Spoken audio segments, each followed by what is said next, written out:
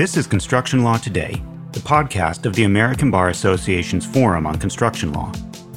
Construction Law Today is a podcast about current topics in American construction law. Your host for Construction Law Today is David Suchar. Our podcast, Construction Law Today, began in July 2019 and is now in its third season. In our first two seasons, my good friend Buzz Tarlow produced 25 episodes on a variety of timely and interesting topics in the field of construction law.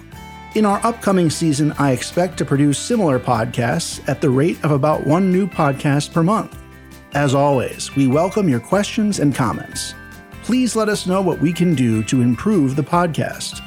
The contact information for Construction Law Today is found at the end of this podcast. On behalf of the American Bar Association's Forum on Construction Law, thanks for listening.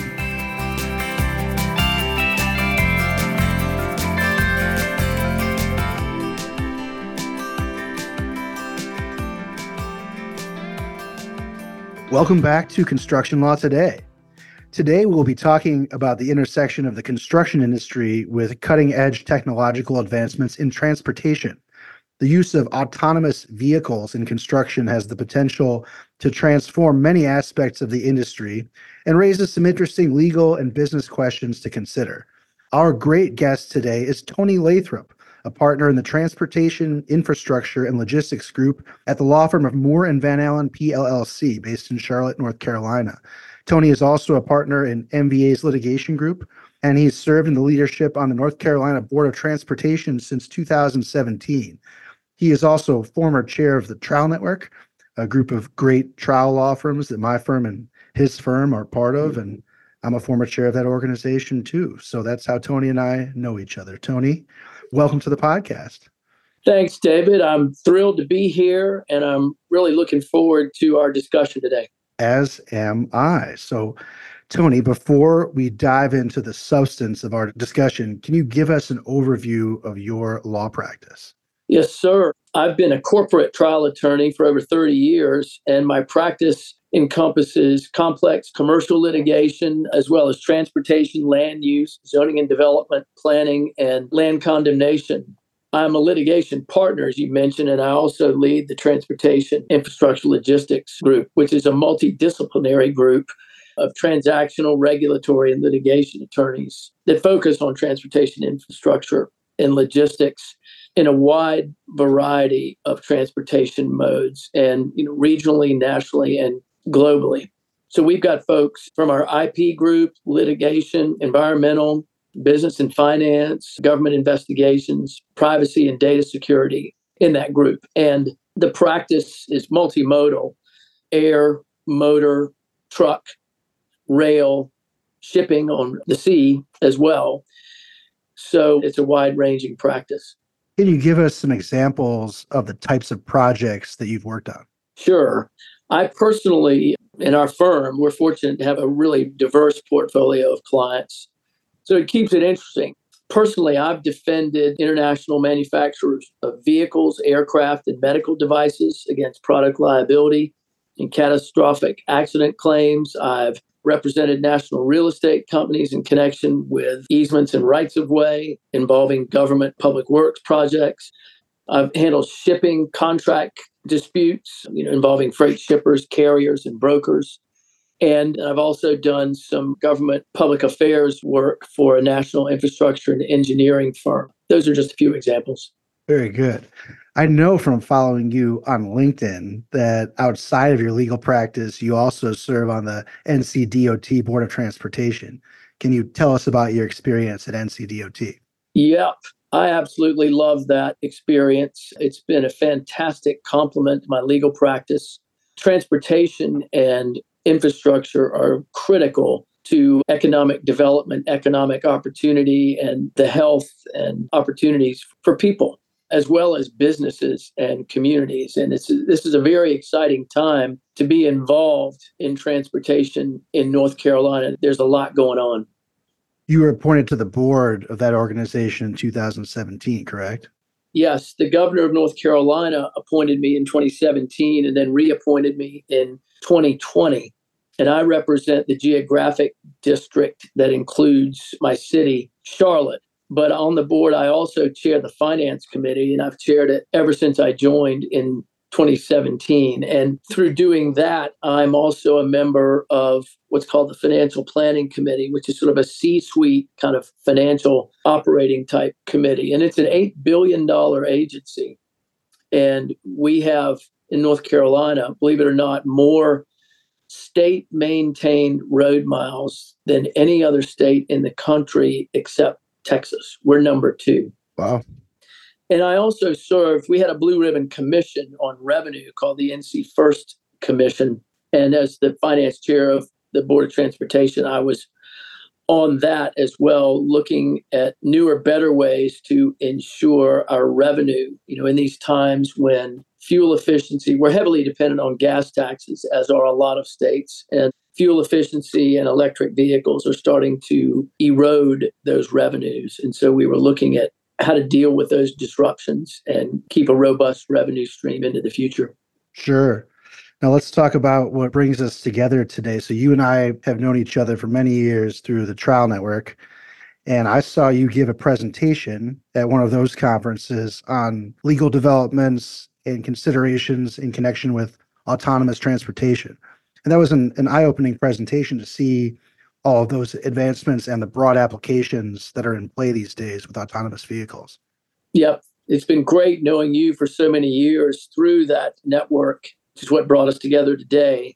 It's really eye-opening to see the impact of AV technology and what it's starting to do, the impact it's starting to have. There's a rapid transformation and disruption in the transportation sector, and we're at an inflection point. So the key is how to act now, right now, in real time. We're seeing innovation, strategizing, business shaping their products, regulatory developments. It's time for companies and their legal counsel to really take stock and evaluate their place and how they fit in these times of disruption. Before we talk about the construction industry and how autonomous vehicles play into the construction industry and developing technology there, can you tell us, generally speaking, when we talk about autonomous vehicles, what are we talking about?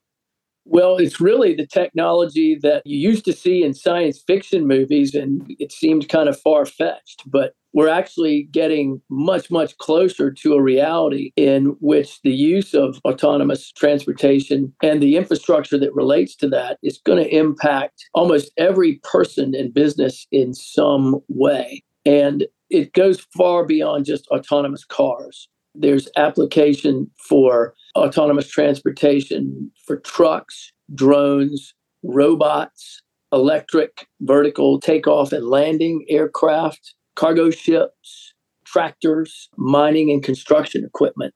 And so these kinds of autonomous vehicles or equipment can be used in a wide range of industries and services, shipping, logistics, agriculture, mining, construction of buildings and infrastructure, food deliveries, local deliveries, rideshare services, public transportation, and more. There's a lot of sectors that it's going to touch. My understanding, Tony, is that there are varying degrees of automation and there are ways of describing those degrees by number. Is that right? Yes. It basically is essentially a scale that describes how autonomous a vehicle or piece of equipment really is. It goes from 0 to not autonomous at all to 5, which is completely autonomous. So level 0 to 2 have features that we're used to seeing in cars on the road now, emergency braking, blind spot warnings, lane departure warnings, some steering or braking assistance, lane centering, adaptive cruise control, stuff like that. The next levels, 3 and 5, are where we talk about a vehicle being able to drive itself to varying degrees with, or maybe ultimately without, any human intervention. So that's roughly what the levels are. In terms of the evolution of this technology, are we where we thought we would be right now in terms of the implementation of autonomous technology? Probably not. It's been more complicated and slower than was projected. Some predictions were level 5 fully autonomous vehicles would be available by 25, but that's not expected to be the case now, at least till 2030. There's been some success in testing and deployment for ride-sharing services, but there have been even some setbacks there. For example, there was an unfortunate incident in San Francisco involving a GM Cruise AV. So it's coming along, but it's just tough, especially in an urban setting with a car, for an autonomous computer essentially to deal with all of the variables. You got people walking, you got weather, you got sunlight, you got all kinds of variables that our brains can process reasonably quickly. I recall reading about the GM Cruise incident in San Francisco. Can you tell us about that? Sure.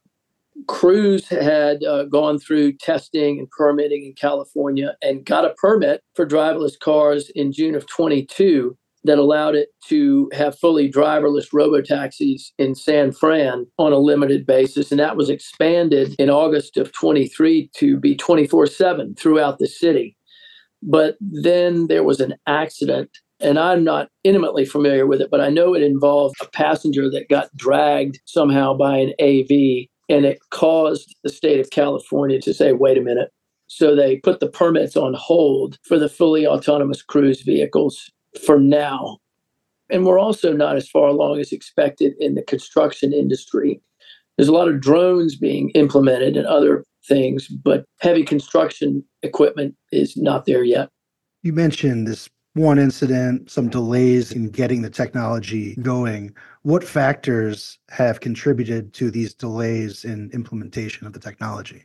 I alluded to some of them a minute ago. When you're talking about a busy public road, there's just so many variables there that I think the technology hasn't been able to be developed yet where it can adapt in real time like a human can to all the things that are coming at you when you're on a busy public street.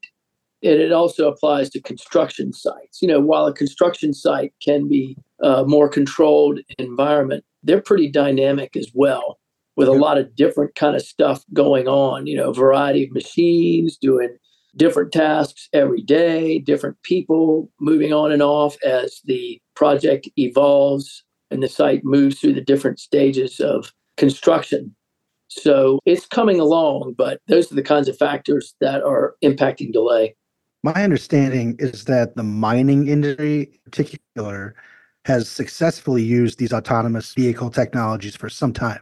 Can you tell us about that? Yes. And the root of that is the contrast between the mining site and like a construction site.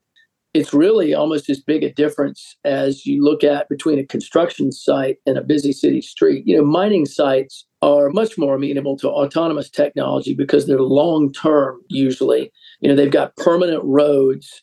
A lot of the work is underground. It's usually less populated. There's less people coming and going. Yep. And it's been going on for a long time. For example, Caterpillar has run prototypes and demonstrations of autonomous mining trucks several decades ago. And in the most recent decade, Caterpillar has deployed a fleet of about 600 autonomous hauling trucks. So, if you've got a truck that's like hauling rock or dirt all day on the same fixed route, back and forth, it's easier, less difficult for an autonomous vehicle. And that's been pretty successful. Their fleet, CAT says, drives over 90,000 miles a day without a human driver, which is a long way. That's like 4 times around the world. That is a long way. So in mining, it's taken off. So although there's ways to go in the construction industry, let's talk a bit about the use of autonomous vehicles in the construction industry. Can you tell us about some of the interesting current applications for autonomous vehicles in construction? Absolutely. One of the most interesting and furthest along applications is the use of drones. We use them a lot at NCDOT for road and bridge inspections, and to help manage the progress of projects. So you can conduct inspections, you can manage quality control. Drones can access difficult to reach areas on a construction site and can take pictures and videos, and they can carry in other equipment like imaging and heat-seeking equipment that can be integrated with mapping technology. So it allows for more safe, efficient precise and cost-effective monitoring and evaluation of projects as they progress. And drones contribute to site safety in more ways than just eliminating risk for humans. They can detect potential hazards like gas leaks, structural weaknesses, or unsecured areas, for example. Aside from drones, what are some other applications of autonomous vehicle technology that we're seeing in the construction industry? We're seeing several iterations of remote and semi-autonomous options that are being deployed, like excavators, dump trucks, bulldozers, and compactors. And some of the companies are Taleo, Safe AI, and Caterpillar that have been working in this space to bring the construction site to the next level of autonomous operation. There's also retrofitting of existing machines as well that's going on. We'll be right back with some more Construction Law Today.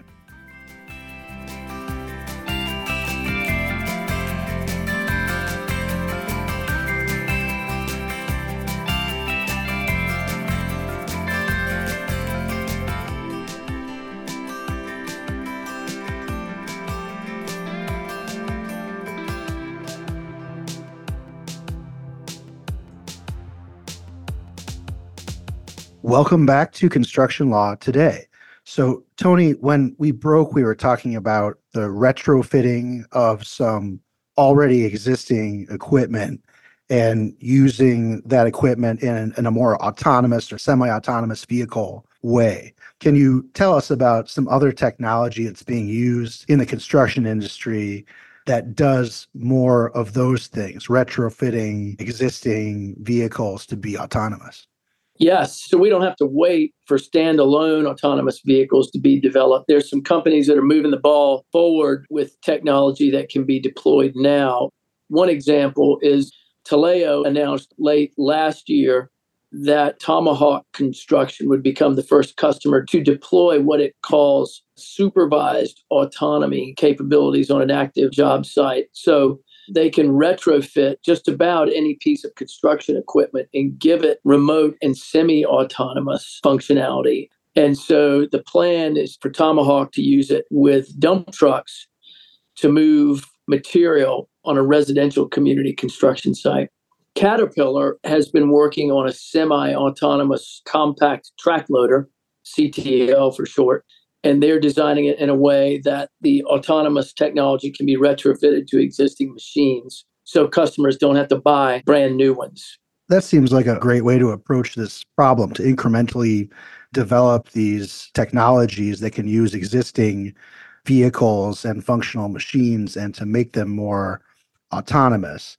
When we're talking about these autonomous vehicles, Tony, we're not just talking about versions of what we traditionally would consider vehicles, right? That most people would consider cars or other machines. Yes, that's right. In fact, you tend to think of trucks or construction equipment or loaders, et cetera, but there's actually certain kinds of robots that are starting to be used as well. For example, a semi-autonomous mason, or SAM, is designed by Construction Robotics. So that works beside a person, a brick mason, to help lay bricks. And this can create an enormous increase in productivity. That technology has been available for a number of years. Another one is called Spot, which is a construction robot that actually looks like a dog. And it can go into really difficult areas to access and autonomously take video, images, and such, and perform laser scanning for mapping and such. They've been used in lots of countries that the Spots have. Another example is a drywall finishing robot, which can cut the time to finish drywall significantly.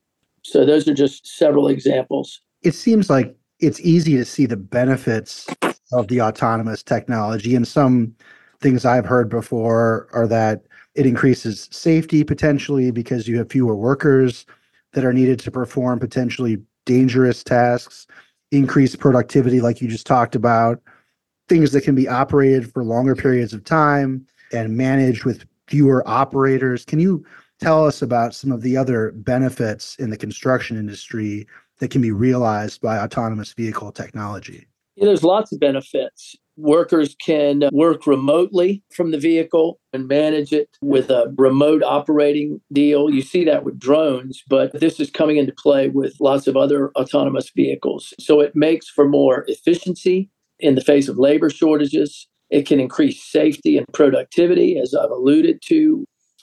It can make things more precise, with consistent and sophisticated technology. They can get real-time data collection to use in mapping and surveying and just in monitoring job site progress. So there's a lot of benefits. Before we talk about some of the legal issues that are implicated by this technology, can you tell us how you might expect to see the construction industry transform by this autonomous technology in the future? Well, one area is around the ability for the AV equipment and vehicles and such to communicate with each other and with infrastructure. So, for example, drones are on site doing surveys and transmitting data, and they can communicate with vehicles on the site or other machines, to help guide progress in real time, or perhaps to facilitate the use of augmented reality along with autonomous technology, or perhaps being able to operate multiple sites simultaneously from remote locations. So the communication aspect has a lot of possibilities there. Let's talk about some of the legal issues involved. So from a legal standpoint, what are some of the issues or problems that can arise from the application of this technology? It starts with, for in-house counsel and their business partners in-house, to really look hard first at their business and see where the AVs fit into the particular business strategy. So is it going to be innovation-based or application or adaptation that's available? And how's the developing technology going to fit in the specific business needs? And so then that can give rise to legal and policy issues. There's regulatory compliance, just the development of regs. There's a lot of it, there's not even regs that are there yet. How do notions of safety and liability come into play, intellectual property, and then companies that are making these equipments, if they get ahead of themselves, they don't want to do that, to get into securities fraud problems or false advertising. And then there's data privacy issues, perhaps. So those are just a few of the legal landmines or areas that folks are going to need to look at. You mentioned regulatory compliance, and that's certainly a consideration that touches every part of the construction industry. What are some other ways that folks should contemplate that regulatory compliance will play a role in the AV context? Since it's still developing, it's going to require attention, especially for in-house legal folks in the industries, to pay attention to how the regs are developing, because some of them might not even be there yet. But that's a double-edged sword, because while it can be uncertain, it can also be an opportunity. So not only, are you keeping abreast of developments, but there's openings to actually participate in developing regs to shape the environment. So there's business opportunities there to collaboratively help the business. So if you're flying drones, have you got proper authorization? In the U.S., it's the Federal Aviation Administration regulates drones and unmanned aerial systems. There's probably going to be some state and local regs too. Another example, autonomous trucks moving materials on job sites. If they got to go off the site, are you in compliance with laws regarding use on public roads in that area? And that's going to vary somewhat by state there. So you got to look at that type of thing. If you're designing or retrofitting equipment, there's standards for designs under ANSI, ANSI, the American National Standards Institute, or ISO, the International Standardization Organization. There's both opportunity and uncertainty. Are you in compliance, or are there even regs out there? Sounds like a lot to think about on the regulatory compliance front as these technologies develop. What about intellectual property issues? It seems like those would be a natural concern for use of these developing autonomous vehicle technologies. Anytime you've got hot innovation trends, that's going to lead to the kinds of IP disputes that we're familiar with, patent infringements, trade secret theft protection, trademark infringement. And since this arena is a breeding ground for tech innovation, cars, trucks, drones, radars, cameras, the software that helps the AVs, quote, make decisions in real time. So it's going to require a lot of hands-on collaboration and working together with legal counsel to navigate these potential challenges and to protect your own IP while you're at the same time pushing the business towards innovation goals and the particular strategies of companies. So it's going to be pretty hands-on. Another, I think, pretty obvious concern in terms of legal issues is probably safety and liability analysis, standards of care that may change based on the developing technology. Can you talk a bit about those issues?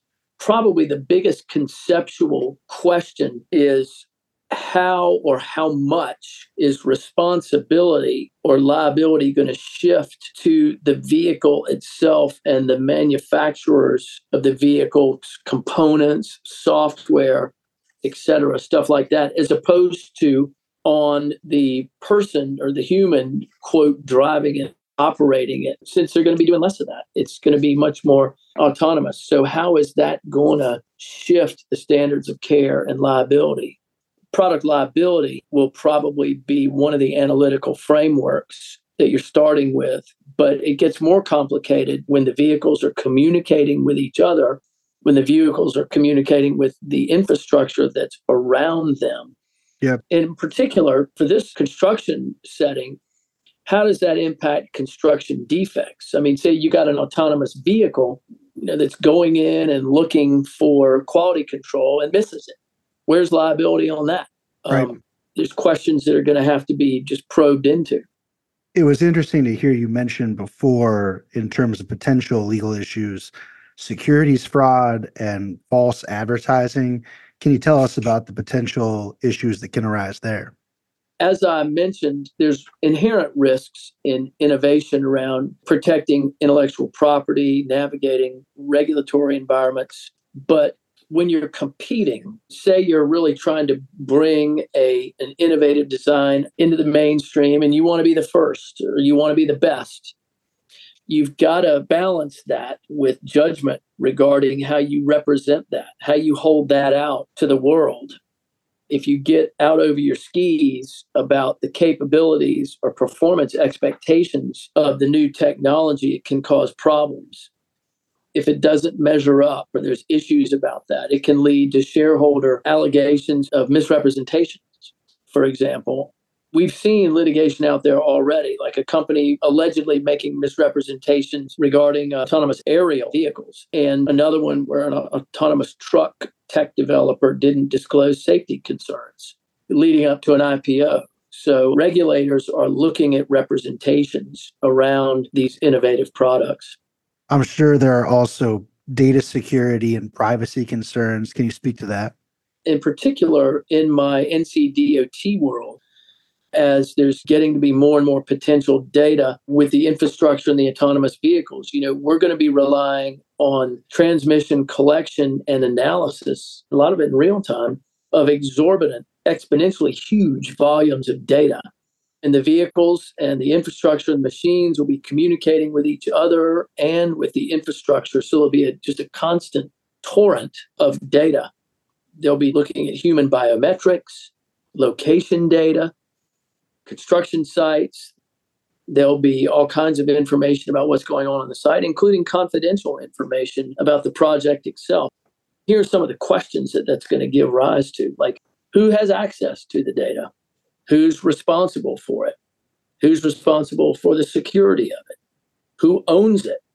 How's it going to be used? Where's it going to be stored? Who's it going to be shared with? If you're going to share it, how do you get consent? If there's personal data or biometric data, are there constitutional type concerns around basic constitutional rights regarding collecting and using and accessing data? Those principles need to be considered by companies that are in this space. If they're using it, if they're involved with the collection or using of data, some of these issues can be addressed contractually.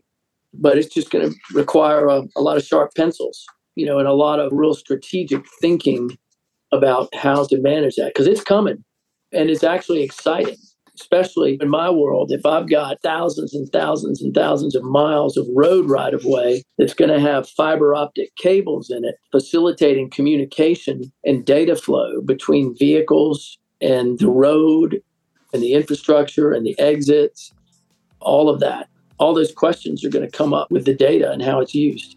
Tony, that's quite a bit of information that you've given us over a short period of time. You've been a great guest. Thank you so much for joining us. It's going to be exciting to witness the transformation of the construction industry and other industries, frankly, as autonomous vehicle technology continues to develop. And maybe you'll have to come back and talk about this with us further down the road. So thank you very much for joining us today. I'd love to come back. Thank you very much for having me. Any one of these many topics, we could probably expand out into another podcast because it's so dense and there's so much going on. And it's going to be great for infrastructure and construction in the United States and really all over the world as these technologies come to bear. It's just going to be fantastic. So it's exciting to see what's going to happen. Thanks for having me, David. Our pleasure. Thank you again, Tony. You have been listening to Construction Law Today, the podcast of the American Bar Association's Forum on Construction Law. All rights relating to this podcast are owned and controlled by the American Bar Association. No reproduction or reuse of this podcast is permissible without the express written consent of the American Bar Association. For more information about Construction Law Today, or if you have any questions or comments, you may contact our host, David Suchar, at david.suchar@maslin.com. Our podcast is produced with the assistance of Peak Recording Studios in Bozeman, Montana.